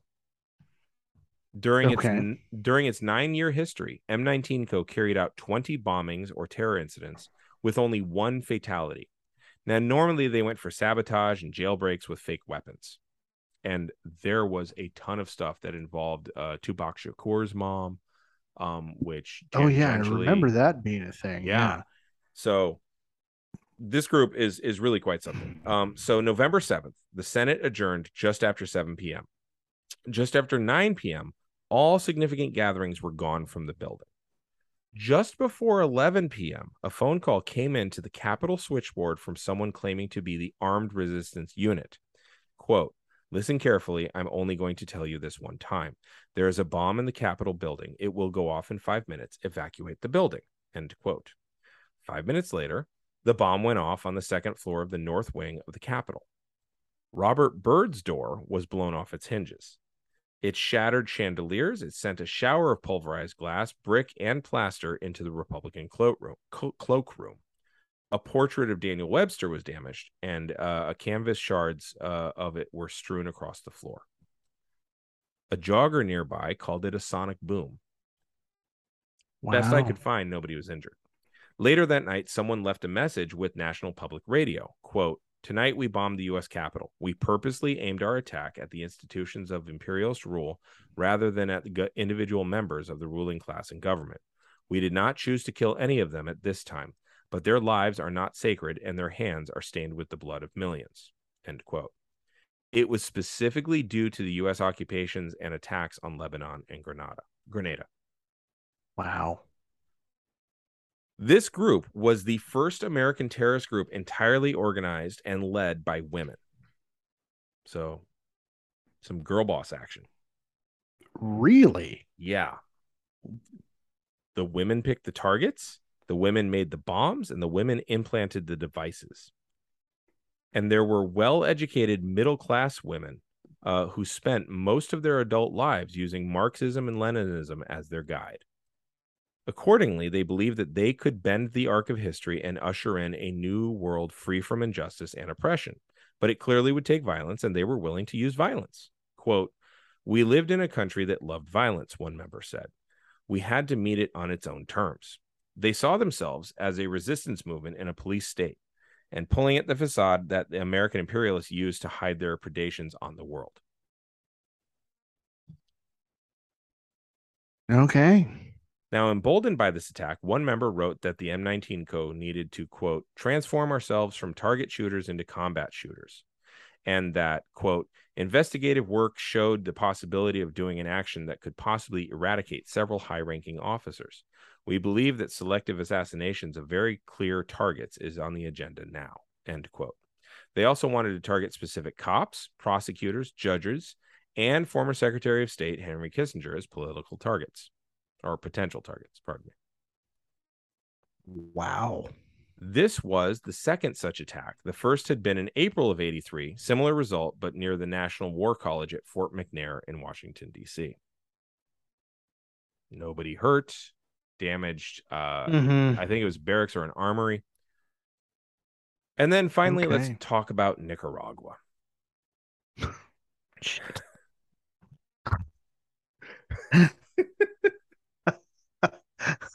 I don't have enough beer, and what I have isn't strong enough. Okay, Nicaragua. Now, before I get to Nicaragua, you do see the bombing part tying into V. Oh, okay, good. Yeah, just making sure. Okay, so this is all the stuff that they're pulling on. The writers, is swimming in this soup, right? Yeah. And the resistance is led by Julie. Like, yeah. Yeah. Yeah. And interestingly, mm-hmm, as I remember, mm-hmm. the visitors, Diana was like the big bad. John like thought he was, John was but officially the big bad. Diana was, well, I suppose in TV tropes terms, Diana was the dragon, Mm-hmm. but she was an ambitious dragon who wanted to be the one in charge. Right. The just to clarify, the TV tropes term, the dragon, is the monster or underling of the actual big bad. So like Darth Vader is the dragon to Palpatine. Right. Palpatine is the actual mastermind.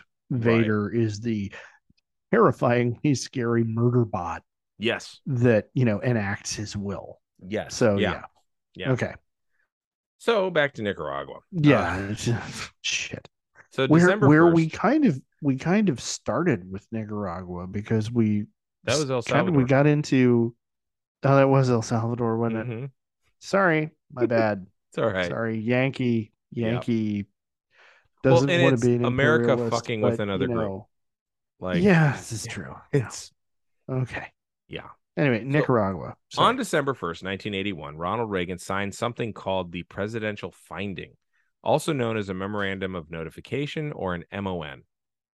It's something that he has to send to certain congressional members because it has to justify commencing a covert operation by the CIA. So this wasn't known to the public when it was sent, but it justified the authorized a joint covert operation with Argentina against Nicaragua. However, Argentina withdrew support because of the United States supports of the UK in the Falklands. Okay, wait, hold on. Yep. wait. Okay. Why on earth are you confused? The whole no, the whole Nicaragua was like, no, fuck that. We're gonna, you can take your ball. We're going home. About the Falklands, I totally get that, but Argentina is multiple countries away. So are we. Nicaragua is Central America. Well, yes. So is the United States. But okay, but at the time we were a global hegemon. Yeah. Oh, all right. Okay. I suppose if you're a right wing military junta, yeah. All right. Okay. Yeah. Okay. Argentina is the most established at this point. But you still have you have Brazil and Bolivia. They're and still working on their Brazilian miracle. Brazil is not sturdy enough at that point as a military dictatorship, to be honest. As a bulwark. Yeah, it's not until like the mid 80s that they really step in. Well, yeah, and Chile is kind of running into the same issues. Their takeover is only 8 years old. Talk about a laundry list of just fuckedness. Yep. Okay, so the Argentinians originally were like, yeah, we're totally on board, followed by fuck you and Thatcher too. Yep. Okay. Yeah. All right. So here's the short version. There was a group of rightist rebels in Nicaragua who opposed the Marxist provisional government called the Sandinistas. Yes. Daniel Ortega. Yep. Yes. Now, largely these are made up of Somoza's former guards, military people who'd supported Somoza, or anti-Somozaists who then felt betrayed by the Sandinistas when they set up the provisional government. I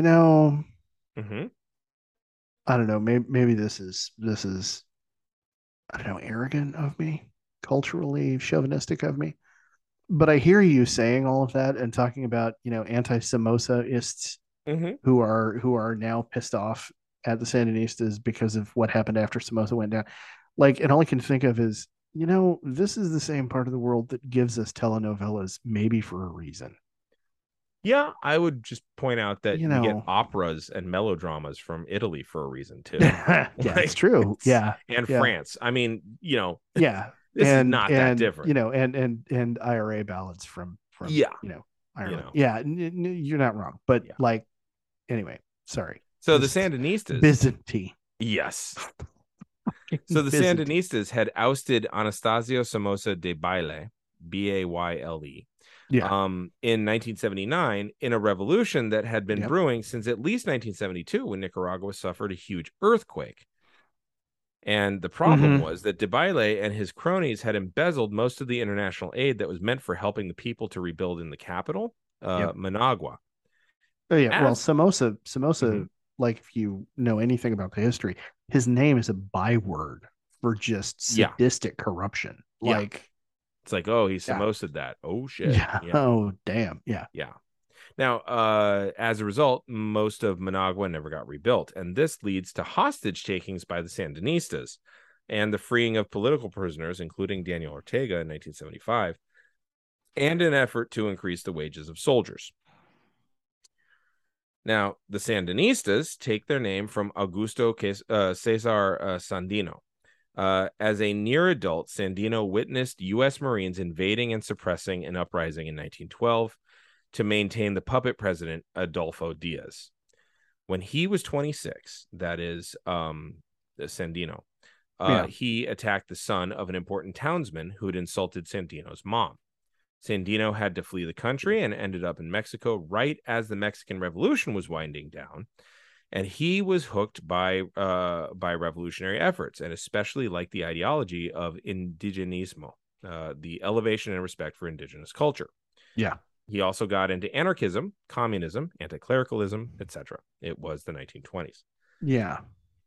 When he got back to Nicaragua in December of 1926, Diaz had just been reinstalled by the U.S. after a coup by a third group succeeding that the U.S. had refused to recognize. The following year.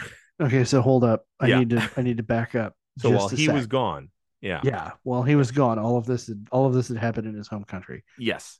So he witnessed Marines invading in 1912. Yes, and then killed a guy. That would have been which U.S. president would have ordered that?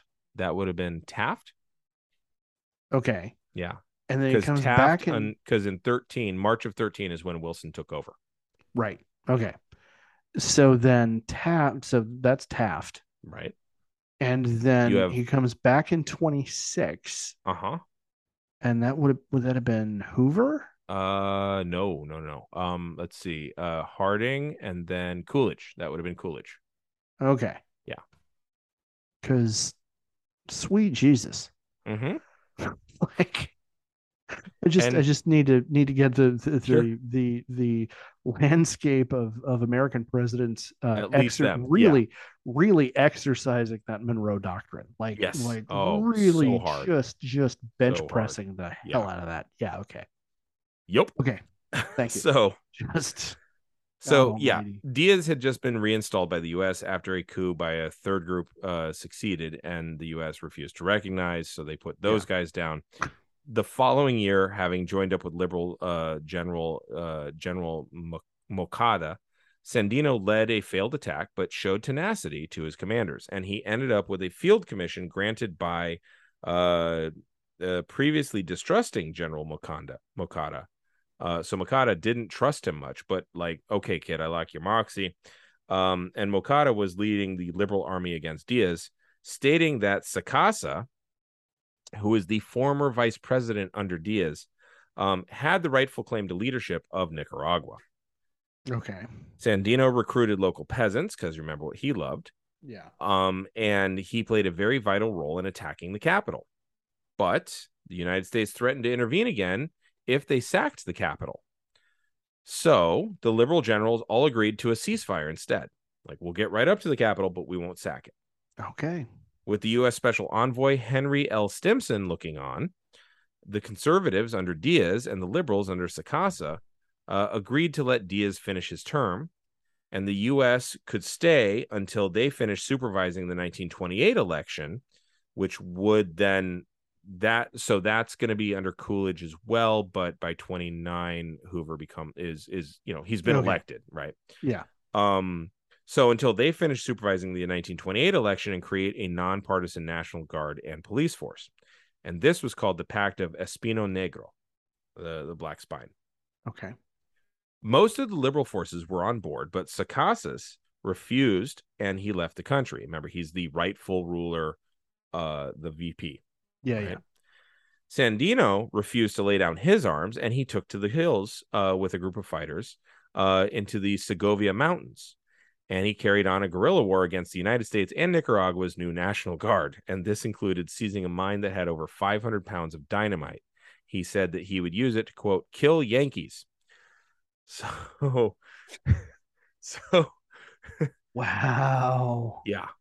The U.S. Marines reacted in the way that they will react. And in 1927, Sandino renamed his group the Army in Defense of the National Sovereignty of Nicaragua. And he declared that, quote, I will not abandon my resistance until the pirate invaders, assassins of weak peoples, are expelled from my country. I will make them realize that their crimes will cost them dear. There will be bloody combat. Nicaragua shall not be the patrimony of imperialists. I will fight for my cause as long as my heart beats. If through destiny I should lose, there are in my arsenal 5 tons of dynamite, which I will explode with my own hand. The noise of the cataclysm will be heard 250 miles. All who hear will be witness that Sandino is dead. Let it not be permitted that the hands of traitors or invaders shall profane his remains. That's fucking metal. Yeah. So, like, wow. Okay. So for those years, it was very much what you'd expect from an occupying army training a local army hunting down a guerrilla army. Which is to say, black comedy. Yeah, the guerrillas mostly got defeated, but then they'd get away, right?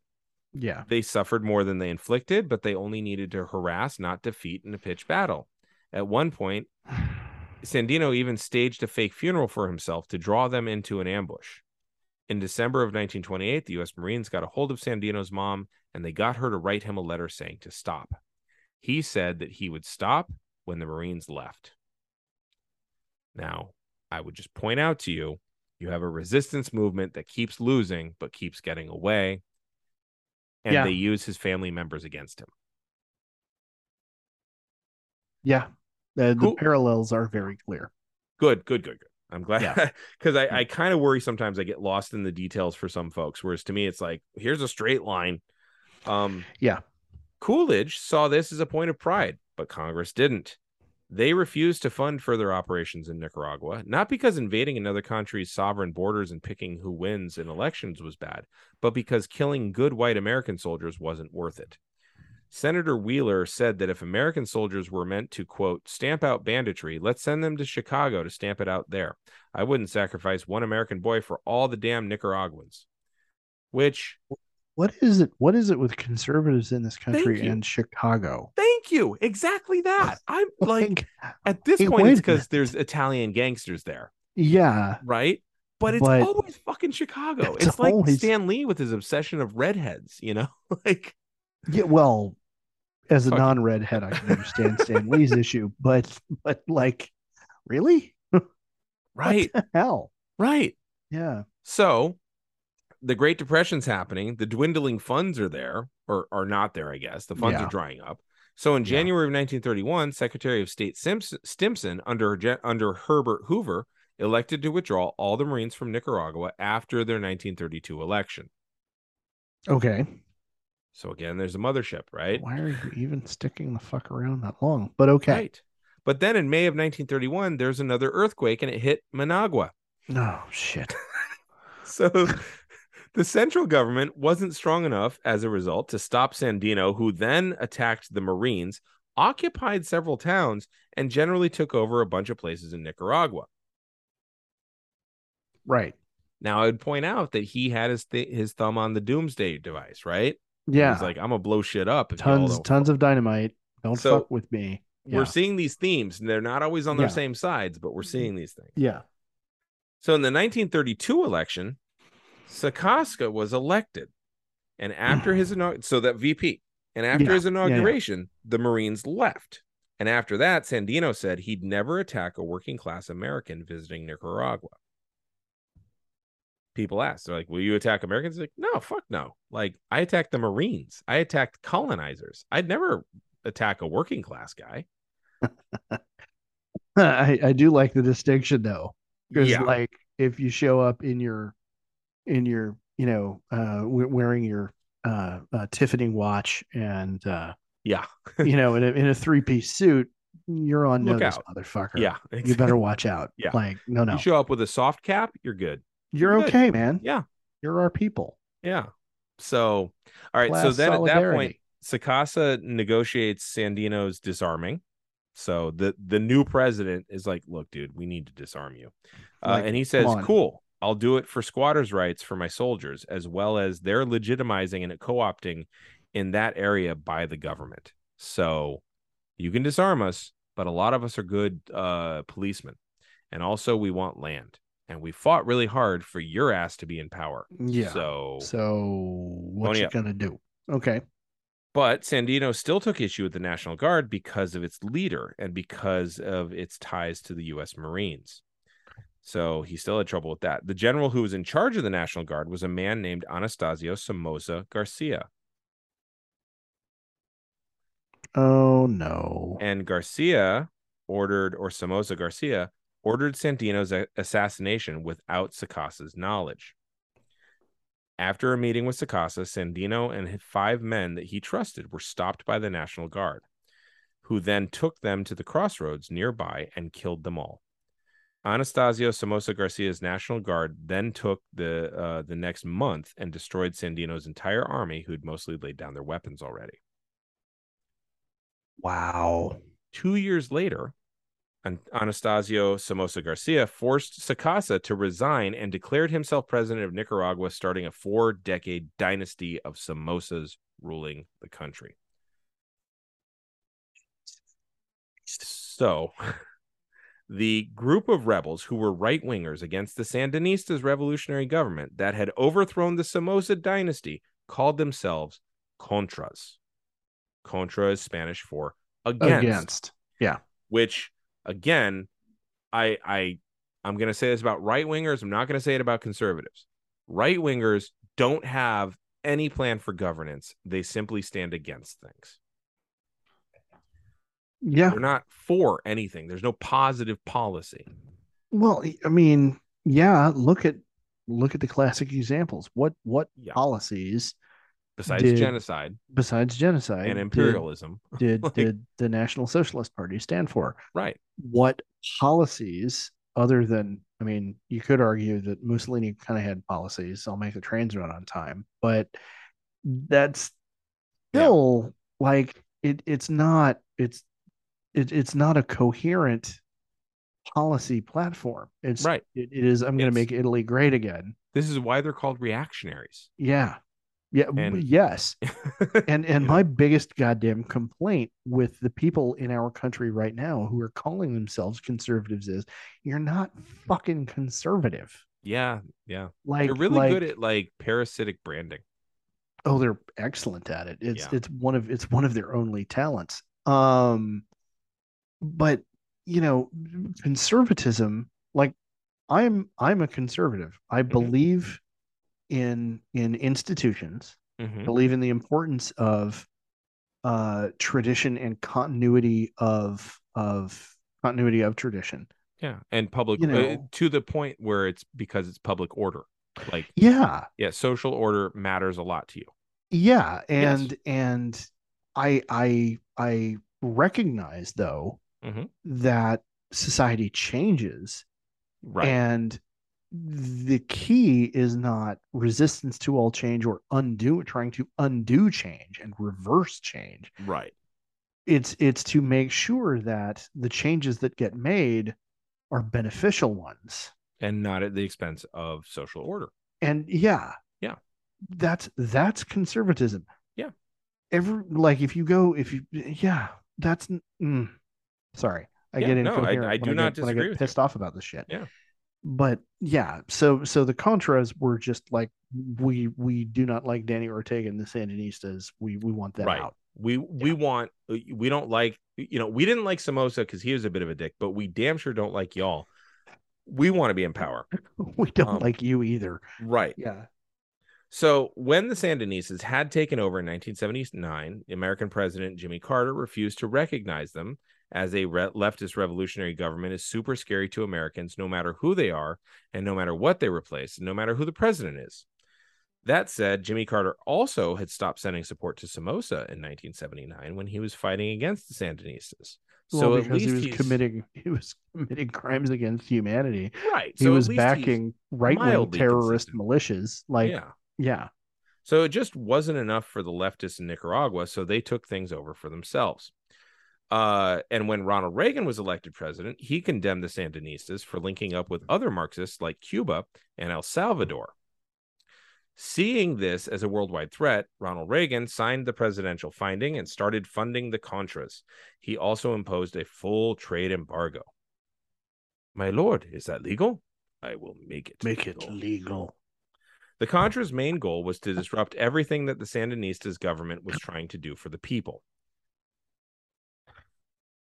Sorry, I just am picturing Ronald Reagan in a floor length robe with a deep cowl. Yeah. I'll make it legal. So Sorry. the whole platform of Contras is we're just gonna fuck up what you're doing. Yeah, just not you, motherfucker. Yeah. And this meant that all the social reform programs that they were putting in place became targets. So they used their training and the money from the United States to attack school. They being the Contras, used their money that they got and their training that they got to attack schools, medical centers, and any peasant communities sympathetic to the Sandinistas or who were receiving help from the government, which is like almost all of them because social welfare matters and you're trying to, better the life of peasants using tax money. And I think while we're bringing this up, it should be noted that the Contras drew a lot of their support from the landowning, not quite gentry, but the upper middle and lower upper classes of society. They were funded by people who owned shit. Yeah, largely funded by the United States, though. Well, yes. So with all that money, they raped and tortured and mutilated and burned and kidnapped and terrorized people in order to terrorize the population who was getting aid from the Sandinista government, the legal government that was in place after they'd overthrown the Somozas, so as to destabilize the Sandinista government further. The links to the CIA were no longer secret, especially given the efforts of the Reagan administration to propagandize the world, especially the Nicaraguans, to get them to think of the Contras as their friends. And enough stink was made in Congress about it, though, and early on. And in December of 1982, the first Boland Amendment was passed as a part of the fiscal budget for 1983. There had been a prior bill aimed to prohibit the use of funds by the CIA or the DoD, Department of Defense, to support military activities in Nicaragua, but it fell. However, Representative Edward P. Boland added an amendment to an appropriations bill, which was very popular, and with the recorded vote of 411-0, it prohibited the CIA or Defense Department to use funds of the bill for military, but it didn't specifically name covert purposes in Nicaragua. Boland then sponsored a bill that did pass in 1983 that limited the amount to be spent for military purposes in Nicaragua, and he added an amendment that prohibited covert assistance for military operations in Nicaragua, since you need the letter of the fucking law, not just the intent, apparently.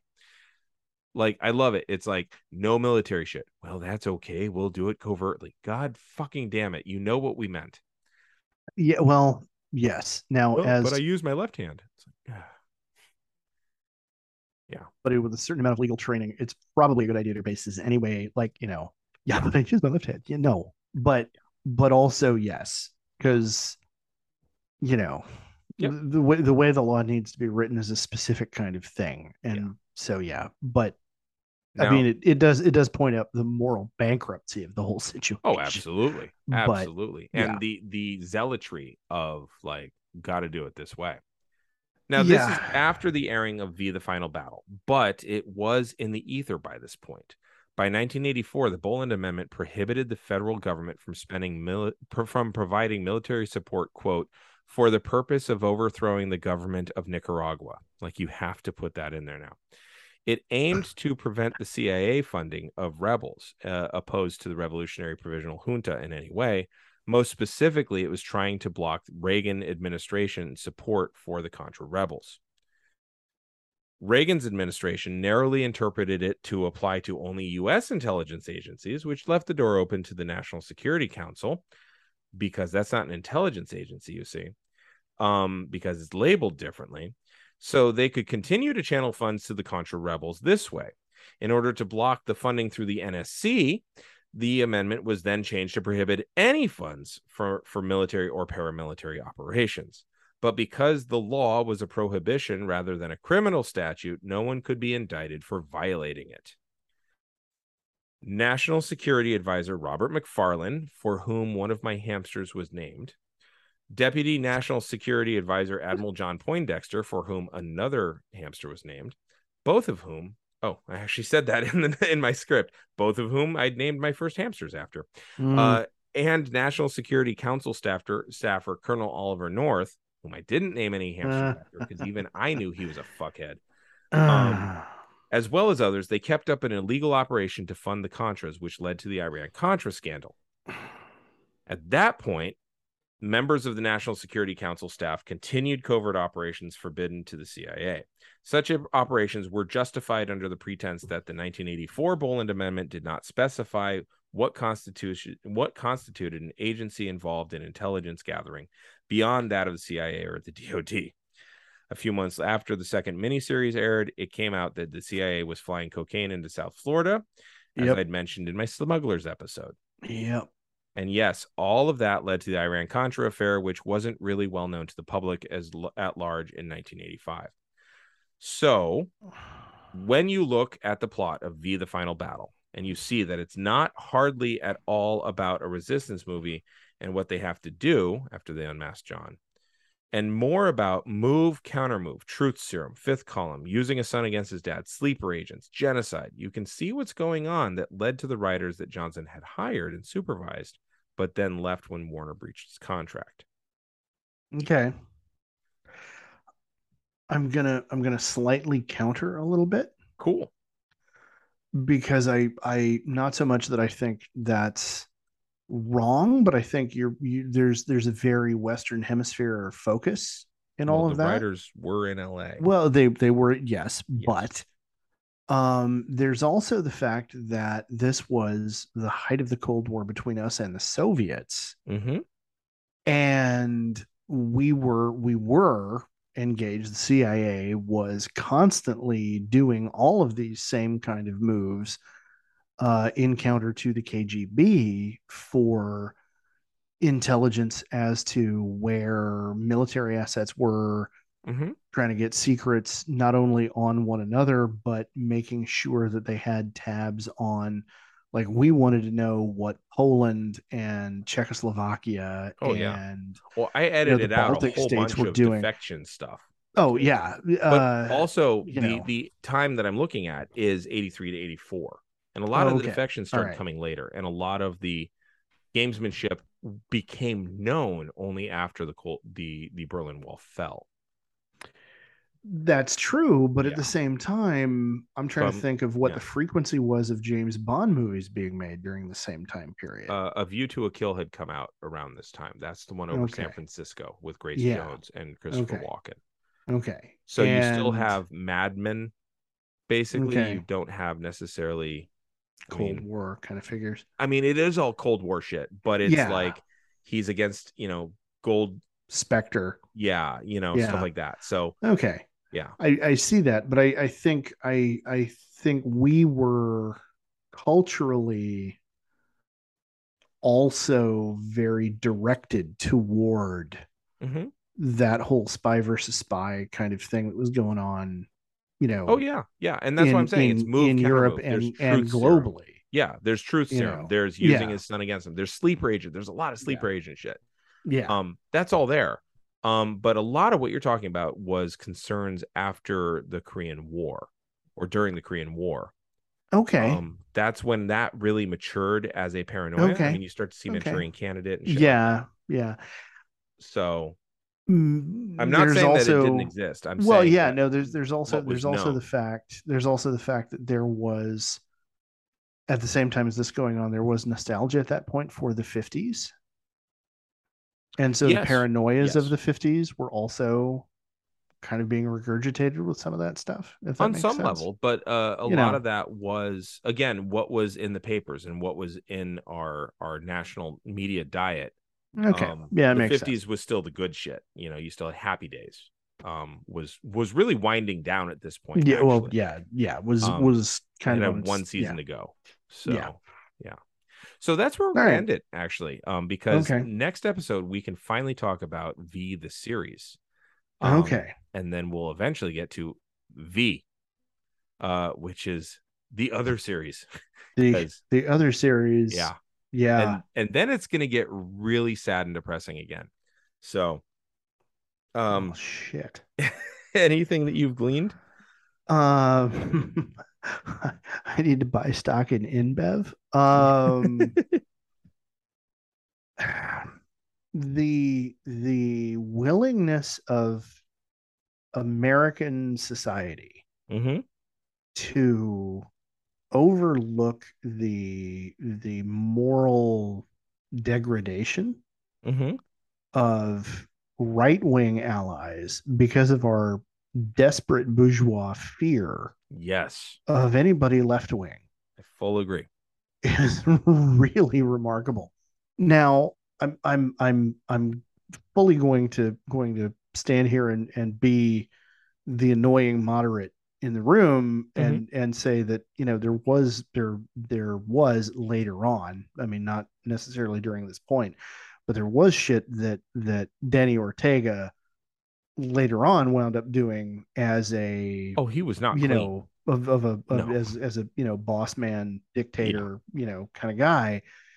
But with that being said, it's like in order for us to point fingers at him as a left wing guy, we have to completely overlook everything the Somozas Exactly. had done, Yeah. and For the 40 big years. for Jesus, for multiple decades. Yeah. And it is something that continually comes up to me when we're talking about the real world history that we discuss in this show. It never stops striking me. It's not a surprise anymore, but it's always something that I'm like, oh, and there it is. Like, Yeah. that our national genesis in a specifically bourgeois anti-tax revolution Mm-hmm. is something that has had a fundamental effect on our attitude about the political spectrum, like Our worldwide. our cultural immune system will always flare up against anything left. And it will let in tons of right-wing shit. Yeah. But anything left, it will be like my friend used to run a D&D game years and years ago. This is more than 20 years ago for me. He ran a D&D game where in his world the Kender were the most hated species ever, and so you would have entire battalions go out, and they'd be fighting against like the big bad evil guys with like mithril water and shit. But if they saw a Kender, they would all turn their guns on him and empty their clip, and then turn back to try to figure out how to kill the big bad evil guy again. And it always feels like that's how America is toward the left wing. Kinda. Yeah, let's Kinda. stomp that through the ground.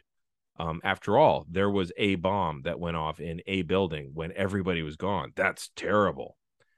But you know what? Let's soft pedal this hearing thing about these people who stormed that same Yeah. building. Yeah. One, let's Yeah. soft pedal that. Two, never mind all of the clinic bombings, doctor Oh assassinations. fuck! I didn't even think of that. Yeah. Yeah. let's let's just Uh-huh. completely overlook the infiltration of our law enforcement by white supremacists These two things are equally the same. at nearly every level. Yeah. Like Yeah. the FBI is screaming at us, like Mm-hmm. constantly, literally screaming at us at the top of their lungs. No, white supremacist right wing groups. This is who we need to That's the be biggest fucking threat. worried about. Yeah. Like, can we please get some more money to deal with these fuckers? Yeah. When the FBI are your good guys, Yeah. whoo.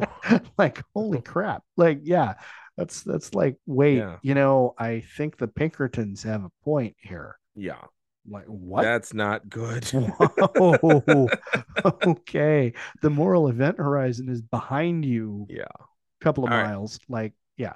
So what you reading? I am still working on the memoirs of Ulysses S. Grant. Wow. Guy Well, had a hell of a lot of memories. I don't have a lot of free time to read. Good point. Good point. So, that's an issue. But yeah, Okay. I will continue to recommend it.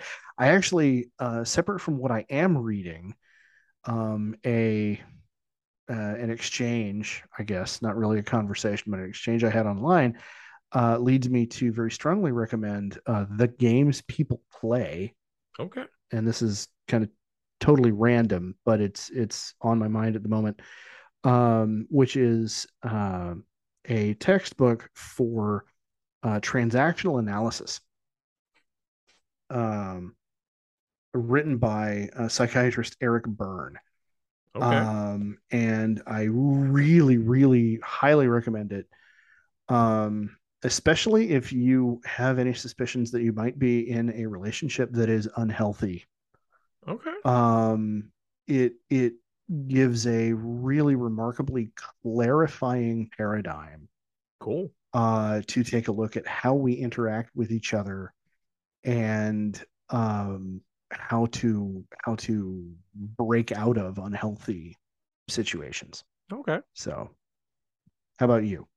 Well, I just got, and I have not yet cracked it open, but I am looking forward to it. I just got A Philosopher Reads Marvel Comics' Civil War by Mark D. White, exploring the moral judgments of Captain America, Iron Man, and Spider-Man. So I look forward to having my shit challenged. So I'm going to dive into that at my nearest Okay. convenience. So, but yeah. All right. So, let's see. They can find you on Instagram, TikTok, I can be what, found on Twitter. TikTok as Mr. Blaylock. I There can you be go. found on Twitter as Blaylock. Don't go looking for me on TikTok. I don't have very much there, except a rant about the Jedi and George Lucas fucking Mm-hmm. it up. And then we collectively can be found online at www.geekhistorytime.com. We can be found on Twitter at Geek History of Time, if I'm remembering correctly. It's late and I had to drink myself through that whole thing on Central America, so I might be wrong on that. Geek History Time. Yeah. Geek History Time. Yeah. And then where can you be found, sir? Honestly, if you're in the Sacramento area, geez, this will probably drop. This will probably drop after the October 7th show. The first inaugural show went really wonderfully in September. The next one that you could probably go to if you're in the Sacramento area, if you're vaxxed and you have $10, is the November 4th Capital Punishment at Luna's at 8 p.m. on November 4th. So come on down, support local comedy, live comedy if you're in the area. Other than that, that's pretty much where you can find me right now. I still have some puns up on TikTok, but they're wonderful and beautiful, but I'm not sure what I'm doing with them. So but yeah, you can find me there. So, well, for Geek History of Time, I'm Damian Harmony. And I'm Ed Blaylock. And until next time, keep rolling 20s.